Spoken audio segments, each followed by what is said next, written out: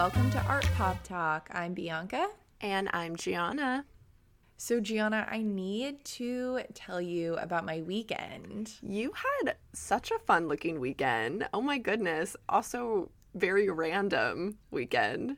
I guess so. I mean, maybe for someone in Oklahoma, it was a little bit random. So this weekend, I went to a place called Treasure Lake in western Pennsylvania.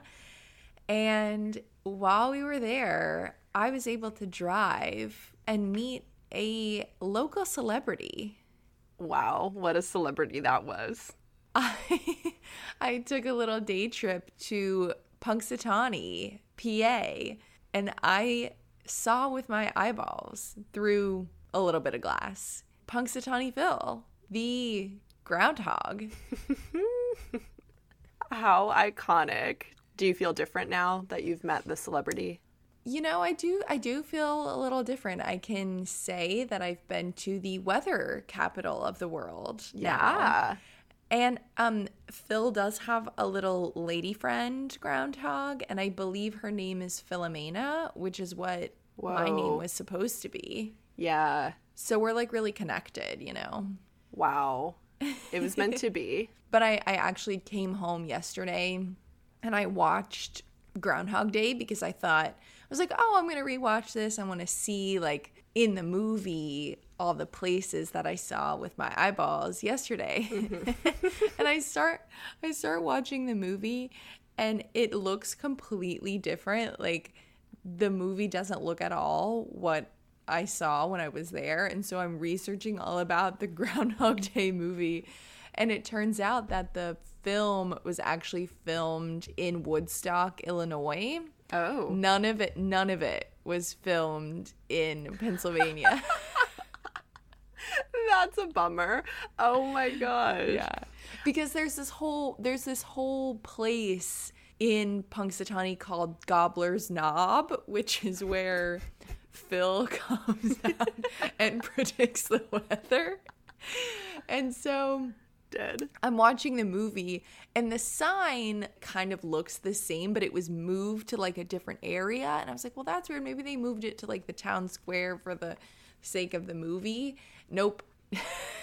It just was all in Illinois. But there you go. I can say that I, unlike Bill Murray, have been to the real place. Oh, yeah. So you got a leg up on Bill Murray. I see. Totally. He'd probably be really mad at me for saying that because I was reading about how the set of Groundhog Day was actually very contentious. Really? And I don't believe that Bill had a really fun time on set. Wow, that's a bummer. I hate learning about that stuff. I know. It was actually really sad to read. Yeah. Happy for you. Got to see some groundhogs. Are you sure it wasn't a river otter?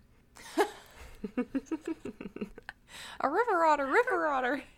Jewel, if you're listening. Me and Juliana have this really embarrassing story where we were at the riverfront in Delaware, and because this random ass woman on the street told us that there was a river otter out here, we just unquestionably believed her and took a million pictures of something that was not a fucking river otter.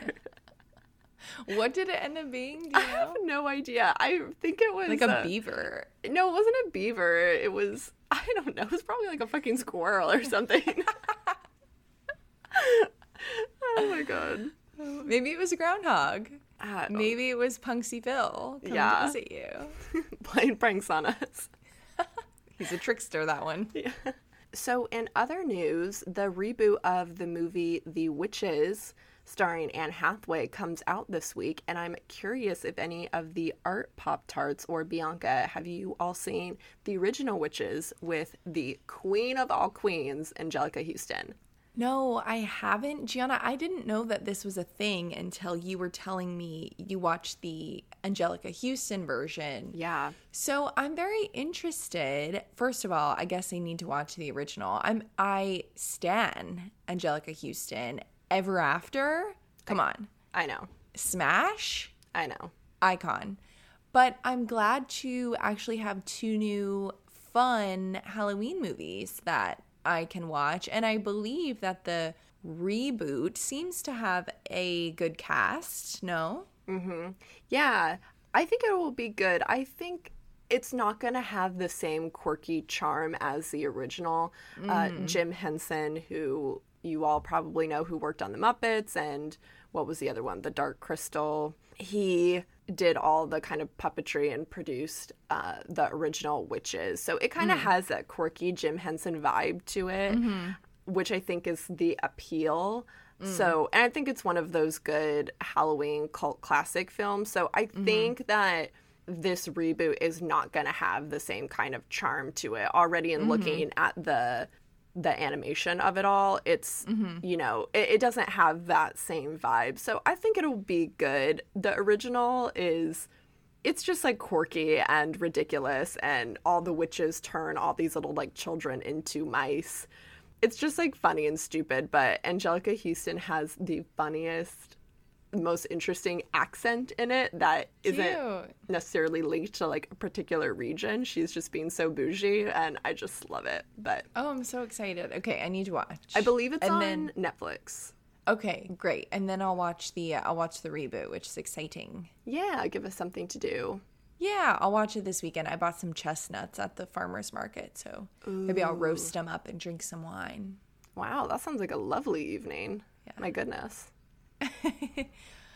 Well, I think we have some art news this week, Gianna, if you're ready. I think I'm ready. I kind of feel like we need to get Josh on an art news sound, or do you think that would be too much? You know what? Why not ask? That's why you have a musical brother-in-law.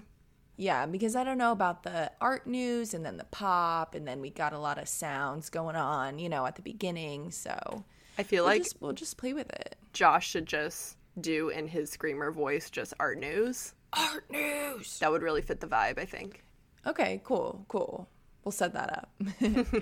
So Simone Lee, who is a Brooklyn-based sculptor whose large-scale works address the social histories and experiences of Black women, will represent the United States at the next Venice Biennial in April 2022.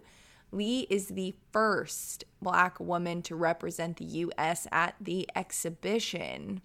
Lee said, "I feel like I'm part of a larger group of artists and thinkers who have reached critical mass, and despite the really horrific climate that we've reached, it still doesn't distract me from the fact of how amazing it is to be a Black artist right now." The artist's work has continually elevated the labor of Black women. She has fused representations of Black women's bodies with the, I'm going to quote a New York Times article here, architectural forms from Africa or utilitarian vessels such as jugs and pitchers made and used throughout the African diaspora. So Gianna, I'm kind of thinking, I don't know about you, but Venice trip 2022, yes? Oh, yeah. I mean, I don't do anything else these days besides look at the prices of airfare during this pandemic, so... I mean, I think, wow, 2022 sounds like a great year. I feel positively about 2022. I feel positively about anything else but the present, so let's do it. But in all seriousness, I'm really excited to see what she does with the pavilion. Her work really has such a magnificent presence. And that same New York Times article that I quoted compared her work a little to Wenjiji Mutu, who we've talked about before in a few episodes, and the pieces that Mutu did for the facade of the Met Building. And in no way are they the same artist, but I'm so excited to see the expansion of Black art and Black women artists being represented and having this massive presence at these kind of temple-like and historically white and male-dominated artistic spaces like the Met, like the Venice Biennial. Mm-hmm. So I'm really excited. Yeah, absolutely. Listing cultural appropriation, oral histories, and failures among the interests motivating her work, Lee makes mixed media sculptures and installations, also including video, through which she speaks about beauty and the complexity of Blackness, which, Bianca, as you said, is very similar to the work we examined from Mutu, as well as her use of earthly tones and elements. So congratulations to Lee. This is so freaking wonderful and much needed good art news, I think. Yes. Last week, we started talking about some hauntology. And for the rest of October, which is this episode and next episode, we have got some more eerie episodes for you. Ooh. As a lead in to our topic today, we got some thoughts from a little art Pop-Tart on last week's topic. So this cute little tartlet said, I'm just going to quote this, it's a big block. Bianca, your analysis of the feminist protests and ghostly calls to action actually directly mirror the popularity of horror films and horror literature, often taking place in haunted houses. A lot of horror films have a formula of wife, mother, woman acknowledges the haunting, male counterpart dismisses the haunting. Friends and family either mock the woman, disbelieve her, or she is too scared of judgment to mention it. Injury, trauma, and or death arise during the haunting. Haunting is resolved when others believe her and come to help. That is the baseline of hundreds of haunted house horror films, and stories directly correlate and explain domestic violence and abuse towards women.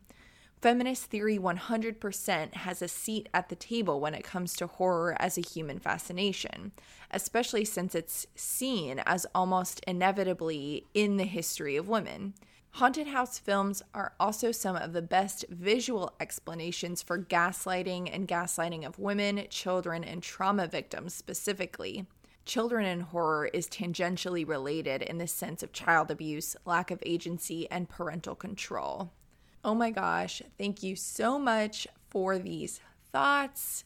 So next week, we are actually going to get a little more into horror and gender with some monster theory, and I'm really excited to be talking about the vagina dentata. But I took a gender and visual culture class and some film classes in college in which I met an amazing scholar who actually studies horror films and gender. And it was really from the perspective of this person in class that I learned so much about horror and how it's so tied to gender and feminist theory. Lynn, I don't know if you're listening to this episode, but I would love to have you on the podcast to talk about your work and your expertise on this.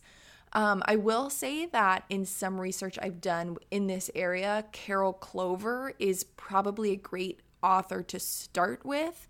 In her 1992 book, Men, Women, and Chainsaws, Gender in the Modern Horror Film, that book has really achieved popularity beyond kind of academia. So I think it's a pretty accessible book for people if they're interested. It may be a little bit dated. I'm unsure of like the theoretical progression of the history of gender and horror, but Clover is really the first scholar credited with developing the final girl theory in the horror genre, which has changed both popular and academic conceptions of gender in horror films. So this is all super interesting to talk about, and I'm so thankful for the listener who was giving us this feedback. That's awesome. Yeah, I've spoken with quite a few tartlets over the course of this week, and I think that episode was so fulfilling for us, Bianca, because using hauntology as a concept to fuel other intersectional investigations, which is, you know, what we do here on APT, really resonated last week with a lot of people. It seemed like a big light bulb moment for a lot of the art Pop-Tarts, using the idea of horror ghosts and the idea of being haunted to explore other concepts that we talked about, such as technology and how an artist's past or trauma can literally change and shape the meaning or reading of their work. So I'm excited that we are using this month of October to expand on these conversations, because I know we can jump from topic to topic and these concepts can be overwhelming at points. But it's important to remember that if we are speaking about a certain lens in one episode, that doesn't mean that you can't use another concept we have talked about and learned on the pod to think about a current work that we're talking about. Mm-hmm. What I saw this week was internal investigations on past works discussed, such as Nandita Mintabu's mirror image piece, which highly reflects haunted imagery as she preserves the memory of the body. And it was really exciting to see you all make these connections on your own, as we don't always have time to make every formal investigation each week. So keep at it, keep expanding, and keep questioning, because your viewpoint is making us revisit and reinvestigate further subjects like haunted houses or the horror genre. Speaking of haunted houses, this is not at all the same type of haunted house that our listener was referencing in the cinematic sense. But Gianna and I were talking about the attraction of haunted houses this week, and we were thinking about the haunted fun houses that you usually go to during the month of October and how they might be designed and crafted. More specifically, how something like a haunted house might compare to a space like Meow Wolf, or for our Oklahoma listeners, the AHA in Tulsa or Factory Obscura, these kind of fun house art installations, and how that might be translated to something that seems more scary, like a haunted house. Mm-hmm. Yeah. And thinking about art installations turned haunted house, or a place where ghosts can be found, there are a lot of examples you can think of that feel very tangible when trying to compare the two, from the use of bugs on a very macro scale, either fabricated or actually real, overwhelming or chaotic material that envelops an entire space, perhaps. Even the use of bodies, again, either real or fabricated, or even the use of bodily fluid, something that takes us almost out of reality into a new kind of fantastical or even creepy world. Or using art and site specificity to elaborate on the traumatic or historical moment. The idea is also directly related to memorials as well, all which we have access to engage with in some form of contained or open space that can cause a variety of emotions. But thinking of this idea of installation art, space, and hauntology more broadly, for me, being haunted in art is also more closely related to the idea of preservation. We know that something that should have been gone for some reason is here and is being brought to my attention or recreated for me to either observe or engage with. And the list of artists that use this closely linked and tangible idea of preservation or recreation to the notion of being haunted, it just goes on and on. I think a good example of this could also be the installation artist Rachel Whiteread, who basically uses old houses, old buildings, and uses the inside of the house as her mold. And she has a team of people that literally dump concrete into these old houses. And so what we're seeing is the inverted representation of these houses, and they're massive, and they're plopped down in a variety of spaces, outdoor, indoor, really interesting. And there's something I think very haunting about her work. That's cool. I don't know if I'm familiar with her work. I'll have to look it up. I tried to look up some examples of haunted house design, and there were a few articles about how there are certain people who specifically design these spaces. And a lot of the articles that I read were more about the architecture of it all, how these people build a maze, a space that is designed for you to not see what's coming next. I couldn't find much about the artists who work in any of these spaces, but if anyone knows anything about artists who work on scary art or haunted exhibitions of that kind, definitely let us know, because I'm super interested to see how those are made. Bianca, do you remember last Halloween where our Uber driver was telling us that he worked on haunted houses? Oh my gosh, I forgot about that. That was random. Oh my gosh, I forgot about that. Yeah, that's when we were going to the haunted zoo and we saw Yes. Wayne Coyne and Katie Weaver dressed up as like bugs for Halloween. Caterpillars. They were cute. Yeah, they were cute. Oh, yeah. She was a... I think they were caterpillars. I think they were. We were staring at this couple that was so cute and was just like dancing like so quirky. And then it took us like half an hour to realize that that was Waycoin. Good times. Yeah. Well, on that note, I think we are ready to art pop talk about the history of human remains in museum collections and exhibition displays. As we started thinking about the outline for this episode, we were doing some research and I had to think about my own visual history with bodily remains. And I kept thinking about when we were kids, all of the Nova specials we used to watch and how the study of human remains have usually been presented to me as an archaeological study, that these were studies done to advance science. And Gianna, I don't know if you remember anything different, and it may have been sparsely addressed at different times, but my museum visits and viewing experiences of this type of material didn't really address the idea of colonialism, and that studying and displaying these remains could be disrespectful, could be problematic, and promoted global inequalities. Yeah, I heavily agree. And we'll talk about that relationship between archaeology and religion and spirituality. But I agree. I never felt like that was something that was super addressed in the Science Channel. Right, on Nova. So there are a few different ways that we can approach this topic. There's the display of remains for exhibitions and in museum collections. There's the conservation and restoration of remains that take place behind the scenes of these displays. And of course, we also have the excavation of the remains, bodies that are taken from their original resting place and have been sent to museum collections around the world. So let's start with that original dilemma.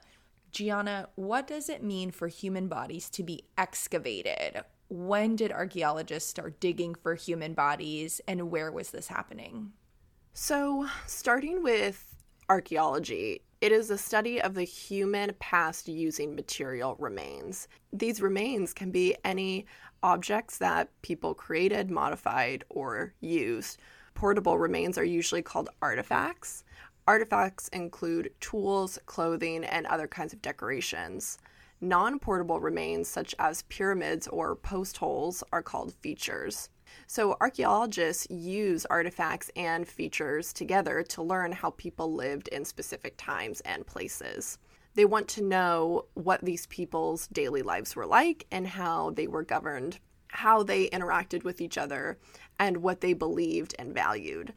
Sometimes artifacts and features provide the only clue about an ancient community or civilization. Prehistoric civilizations did not leave behind written records, thus using modern technology to study human remains in order to seek out specific information on people or civilizations, such as what plants did they eat. And they can tell this through the bones.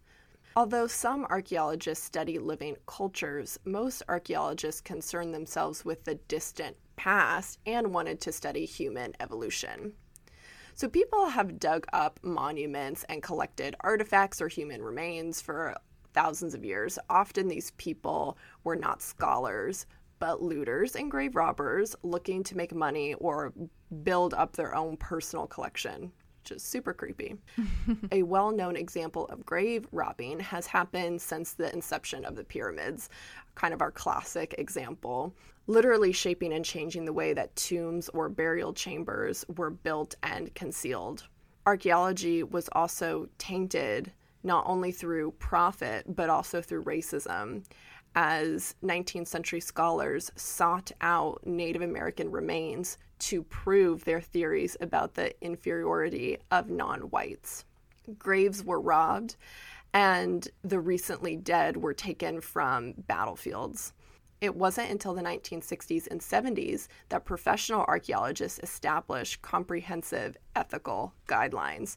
So specifically in regards to the return of Native American remains and these ethical guidelines, we'll talk about that a little bit later in regards to repatriation.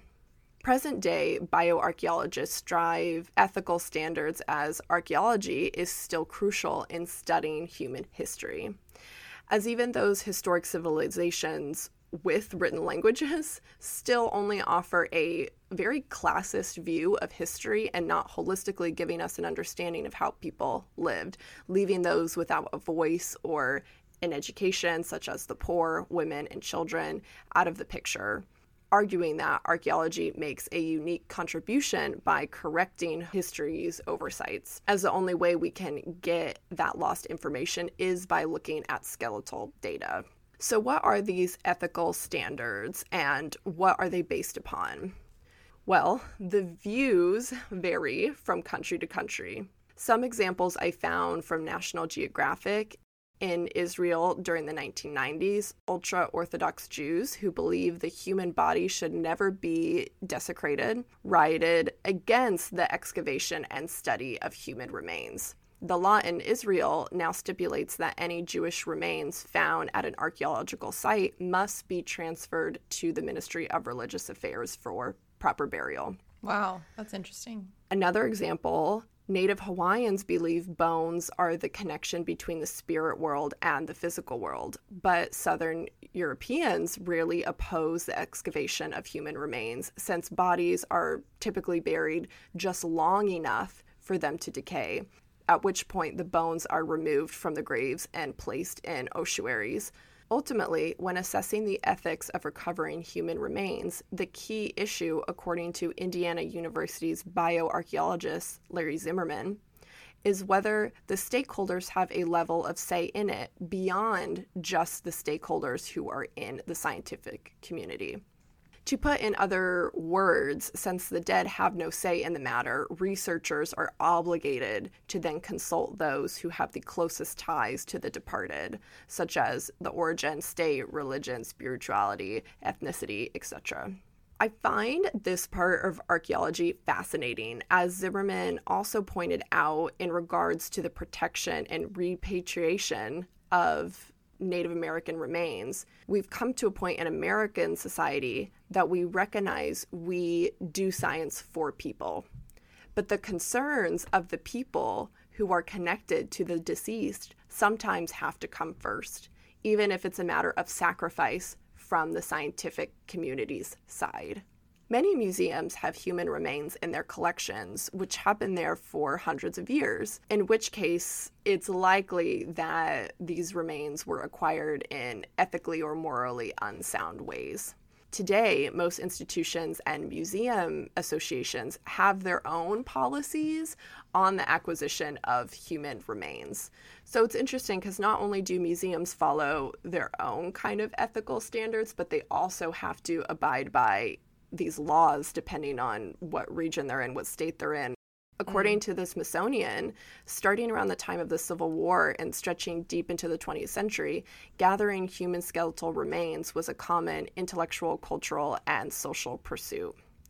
Though not limited to professional collectors, the practice centered primarily on the changing and diverse network of scholars and scientists affiliated with a number of museums in the United States. Donations allowed certain museums' collections to grow rapidly in major cities across the country. Bones were sometimes even sent to museums unsolicited. Others were gathered with more systematic intent, carefully removed from cemeteries and other archaeological sites. The gradual and sometimes haphazard acquisition of human remains and subsequent attempts to draw important ideas from their study eventually developed into an outright competition to fill what we call bone rooms with these human remains and sometimes funerary objects, etc. So it was this rush to fill these museum collections as this became a normalized part of what you would see when you go to a museum.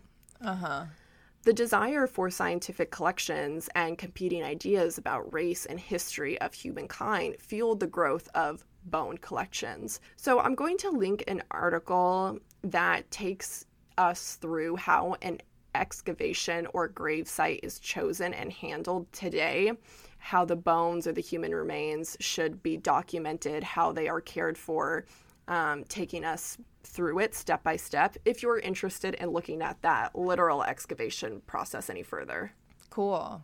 I'm really interested in the governance of this, how different governments or countries turn that into law and how museums and collections are regulated. A lot of the stuff that I found was coming from the British Museum. It seems like, if you're interested also, the British Museum has published a lot about the guidelines for how they handle remains. Yeah, I found that too. Okay, so now that we have a little more background on the excavation process, what happens once these bodies get housed in a collection? The long-term conservation and restoration of these collection pieces creates another type of dilemma, or adds to it. There are a few different types of remains that collections usually can contain. Entirely preserved human bodies, fragments of bones or other anatomy, and cultural art and artifacts made from human remains. When we usually envision a completely preserved body, it's a mummy, right? It is important to note, though, that the mummification process does not belong to one strict culture or geographic region. So basically, I'm saying that not all mummies we see come from Egypt. It is a process used really around the globe. A mummy is a dead human or animal whose soft tissues and organs have been preserved by either intentional or accidental exposure to chemicals, extreme cold, and very low humidity, and also lack of air, so that the recovered body actually does not decay. This type of exposure halts the decaying process. Some authorities restrict the use of the term to bodies that have been deliberately embalmed with chemicals, but the use of the word to cover accidentally mummified bodies goes back to 1615 BCE. And I wanted to just give you all a side note that when I say BCE, you may know that as AD. So in art history, and I believe in history and museum studies as well, we refer to AD as now BCE, which is before the Common Era, and CE, which you may know as BC, is the Common Era. So BCE and CE, the point is that they are less tied to Christianity. Mm-hmm. Same thing when you're studying architecture. Because of the conditions of the mummification process, the continual care and preservation of these objects is very meticulous. Fungi, pests, and microorganisms can cause the decay of these specimens when they are not, quote-unquote, properly stored or displayed. Methods of stabilizing mummies and halting that deterioration process include gas control, where the mummy is placed in a chamber or a bag into which fumigants are introduced. There's wet sterilization, where solutions are applied to the mummy to repel insects and the growth of fungi. Controlled drying, which reduces the relative humidity in order to stop those growth of microorganisms. And then there's ultraviolet irradiation, which affects microorganisms by altering their cells. This is wild. Some previous treatments, which were thought to help the preservation of mummified remains, actually have led to further damage. These include curing the remains by smoking them and then applying a solution of copper salts to exposed skin. So in the past, there have been cases where our science was incorrect and it actually caused that deterioration. Bog bodies are another type of mummified human remains which have been found in peat bogs in various locations around the world. These remains have been preserved naturally in varying degrees due to the specific conditions of the peat bogs. Despite their natural preservation, these remains are really sensitive to deterioration after being removed from their original locations. Freeze drying is an accepted method of preserving bog bodies in museum locations. And I was also doing some research of different types of preserved remains, and I found examples of skin with tattoos, for example. So I was looking at some early iterations of tattoos and pieces of decorated and ornamental skin patches that are being cleaned and preserved in these museum collections. I saw that too, which is crazy because it makes like sense, I guess, if we have bodies in a museum, why something like that, a decorative part of the body, would be preserved. But it like really freaked me out because I couldn't help but think about like my tattoo and like a piece of me being in a museum, and I just got like eek, like freaked out. Right. I was thinking of some other interesting ways that human remains are put on display. When Bianca and I spent some time in Europe, we visited a few churches where they essentially cut a hole in the floor and let you see into the burial chambers underneath of the church, just so you could see what was down there and see a bunch of bones. And there were a lot of historical sites, such as old palaces or mansions turned museums, where there would be skeletons or skeletal remains on display, displayed as if they were just half excavated or erected, half in out of the dirt. And to tell you the truth, Bianca, I can't even remember why those bones were there, other than it felt almost like an afterthought. Oh, we found these bones on the site, a burial space perhaps, and now we have them, so what do we do with them? We put them on display. Right.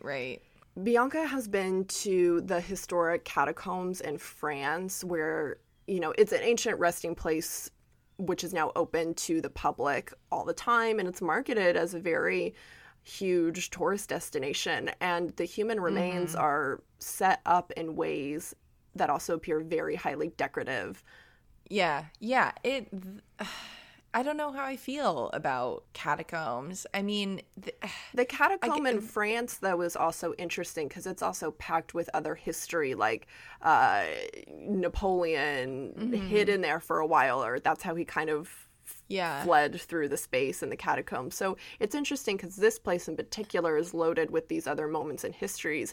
But it's still crazy that seeing dead people is just marketed as a huge tourist destination. Right. And I'm not sure that I'm not opposed to visiting the catacombs in a way, because those bodies for the most part have not been disturbed. And I like that they haven't been removed and put on display in a museum for the most part. But at the same time, Gianna, I feel kind of icky about the capitalization of visiting dead bodies, but then it's a part of history, and then I do that anyway. Like I enjoy going to historical sites and giving museums my money, and I don't know. Well, I was also thinking about this and just being more critical of, you know, places I've been as well. You know, again, like, okay, the capitalization of people wanting to visit cemeteries or other grave sites. And I was thinking about any kind of Jewish quarter in Europe where the deceased from the Jewish community had to be buried in that spot within the Jewish community. So you have this super interesting history of having to pile and bury dead bodies on top of each other. And you have these really cramped grave sites in these Jewish quarters.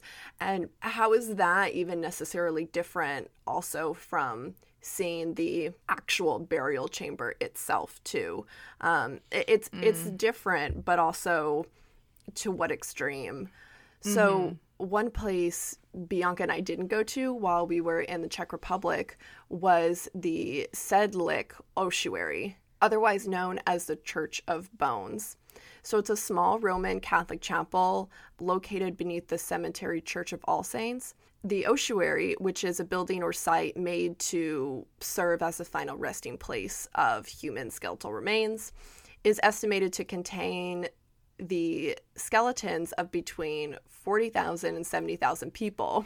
Whoa. Do you remember this, Bianca? We were at that bar and people were like, "Are you going to go there?" And we were like, No, I don't remember that. Those bones have, in many cases, also been artistically arranged from decorations and furnishings for this chapel. Whoa. So the ossuary is among one of the most visited tourist attractions in the Czech Republic, attracting over 200,000 visitors a year. Dang. So in this ossuary, 4 enormous bell-shaped mounds occupy the corners of the chapel. An enormous chandelier made of bones, constructed out of human remains, which consists of at least one of every bone in the human body, hangs from the center of the nave, which is the big middle open space of a church.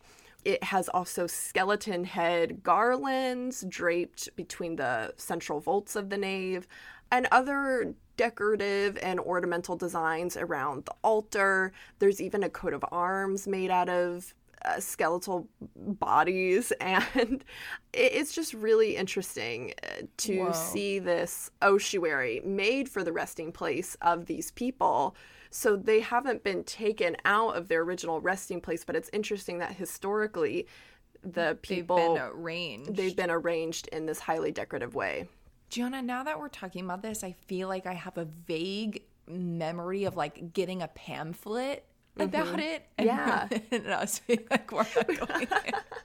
So what are the ethical implications of all of this information? Like I said, what we would presume to be a lot of work done by the British Museum, they have a guidance for the care of human remains in museums that states in July of 2000, the Prime Minister of the UK and Australia met in London and made a joint declaration to increase efforts to repatriate human remains to Australian Indigenous communities wherever that was possible and quote-unquote appropriate. In response to this, in May of 2001, the Working Group on Human Remains was set up to examine the current state of human remains within the collections of publicly funded museums and galleries in the UK. And they consider the quote-unquote desirability and possible form of legislative change in this area.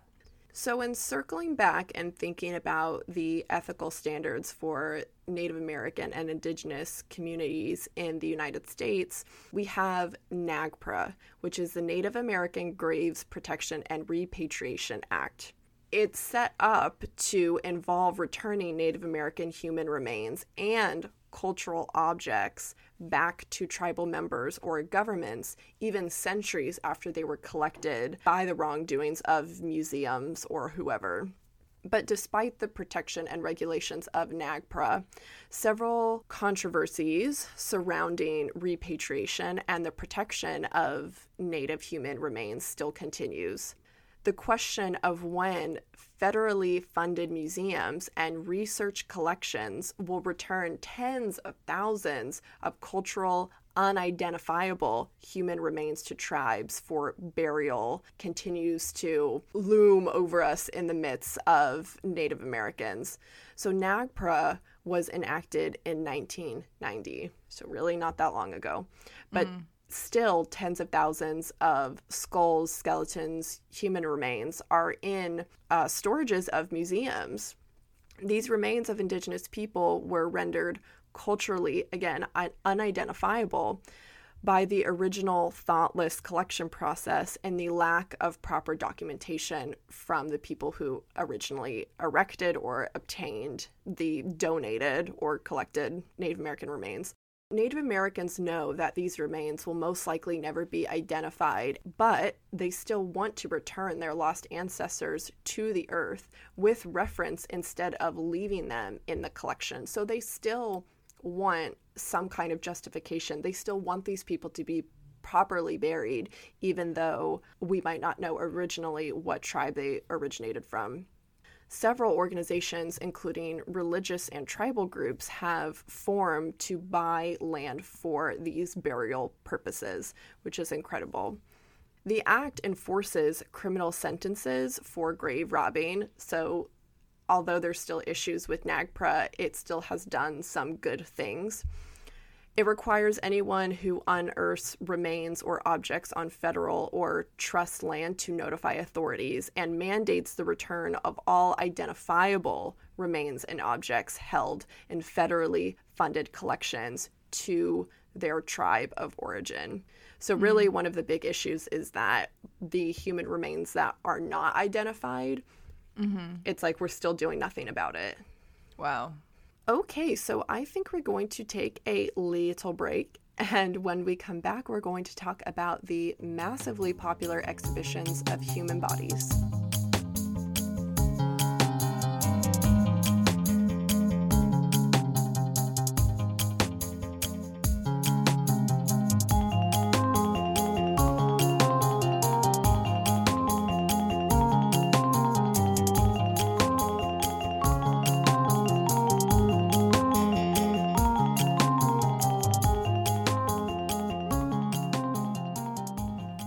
Everyone, we are back to talk about some more bodies on display. As I was thinking about this popularized and contemporary exhibition of human bodies, I distinctly remember some type of show coming to Oklahoma City, the Science Museum, the Omniplex, when we were younger. And I feel like Mom really wanted to take us. And I remember being like absolutely terrified of going. I had seen those big billboards and posters about the show. And I knew that I like absolutely did not want to go to that. So to prep for this, I was searching, traveling body shows. And I found that there are actually a bunch of different shows that are all kind of doing the same thing. They travel to major cities and museums around the world to showcase the different layers and different systems of the human body. A lot of these preach that this is done for the advancement of science. This is done to educate people about their bodies and what a healthy and sick body looks like. So I was talking with some people this past weekend actually, and I was talking about this week's episode and how we're gonna talk about these big body exhibitions, and two people I was with said that they have actually seen this show, and one person said that he went twice to see it in New York because he just thought it was so fascinating to see the different layers of the body. And it's interesting to me, I don't know about you, Gianna, that there's this type of blockbuster exhibition that is so fascinating to people. And I think personally, I have a weird thing about bodies and medical information that I don't like. I don't feel the need to go see that personally. So it's interesting to me to be able to talk with other people who thought it was beneficial and thought that was really interesting. I feel like there's such a plethora of information that the quote unquote lay person can access that I don't need to see a bunch of human bodies on display because I can access that information elsewhere. And again, for me, this is kind of going back to that means of making money. Yeah. I don't remember seeing one of these exhibits when we were younger, but Bodies Revealed came to the Science Museum of Oklahoma in 2017, so just a couple years ago, basically. But I asked Mom about what she thought about these exhibits, and Mom, Bianca, obviously, is a total science buff, and she remembers it being extremely fascinating as well, but also really horrified afterwards when all these controversies seemed to come out in the early 2000s. It was 2005, 2006, where all this kind of skeezy information about how these organizations were obtaining these human bodies came out.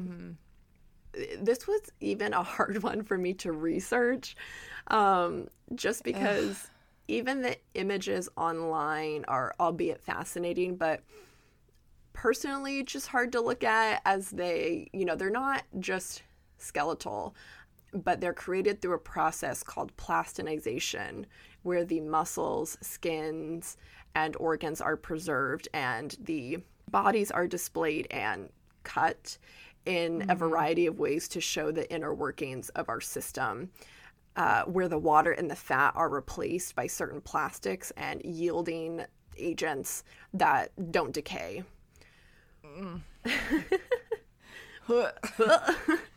What is disturbing, however, again, is this controversy in which these cadavers were obtained. So, Bianca, I'm not sure how many exhibits you found showcasing these cadavers like this, but it's my understanding that the two well-known traveling exhibits are Bodies, the Exhibition, and Bodies World. Okay. So the creator of the process of plastinization was Gunther von Hagens in 1977, who is associated with the Bodies World exhibition and manages these cadavers specifically. He says that every whole body exhibited comes from fully informed European and American donors who gave permission in writing for their bodies to be displayed. The issue with this is to protect the identity of the person.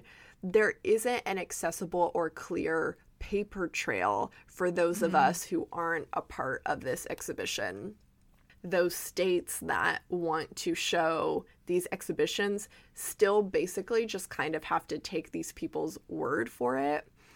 There have been some incidents where the state has brought in people who are experts in ethics to look at these documents and try to hunt down this paper trail. Wow. And it's interesting because there is some form of documentation, but also, again, the paper trail isn't super clear. Okay.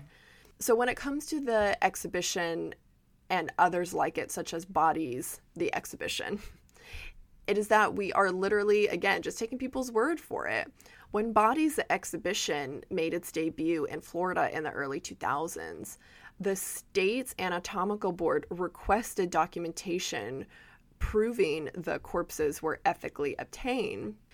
Dr. Lynn Romrell, who chairs the board, says it only got a letter from the show's Chinese plastinator asserting that the bodies of all Chinese descent didn't violate any issues. So again, no actual documentation, just a personalized letter. But Bodies, the Exhibition, is also the one that has never tried to hide the fact that the bodies of the deceased are not claimed, meaning that they were not formally donated, but because they were never claimed, they therefore are owned by the state. Oof. But major concerns have been raised by human rights advocates that the bodies are those of executed Chinese prisoners and that the families of the victims have not consented to this. It also has been a little bit suspicious, and Bianca, I don't know what exhibitions you looked at, but actually most of the bodies are kind of the pillar of health, and they're all fairly young. So Yes. there's some kind of suspicions about this. Right. That's something that I think when I started looking into this, I was fascinated by the quote unquote curatorial statement of this idea that they are trying to teach people about what a healthy body looks like, but there are different degrees of healthy bodies, and to promote one type of body is also not healthy for our culture, right? And it's strange because I think we kind of hear this idea that, oh, we all look the same underneath. Oh, all of our bodies are the same, but they're not. And another thing to think about is what does gender look like in these bodies? And I think that's something that generally I get frustrated with in the medical community, is that women's bodies are not studied to the degree that we need it to be, if at all.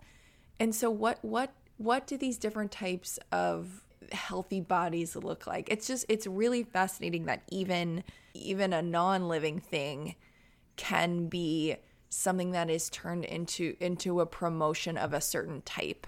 Right. And it is really fascinating that still, despite this controversy, that these exhibitions still continue to travel around the world and bring in millions and millions of dollars. And it's insane. So it just seems like with these exhibitions, they just seem like very sticky situations. Just one after another. Even for Von Hagens, who used to take his cadavers from former Soviet Union, from like donations, but he stopped after body trafficking scandals in Russia and the Kurz Republic happened. So even Von Hagens, who is the founder of plastinization and seems like he's doing all the right things, skeezy things have happened when people try to donate these bodies to him. Wow. Yeah. Wow, I feel like we moved through so much information in this episode. But with that, I think we will talk to you on Tuesday. Sounds good. Bye, everyone. Bye.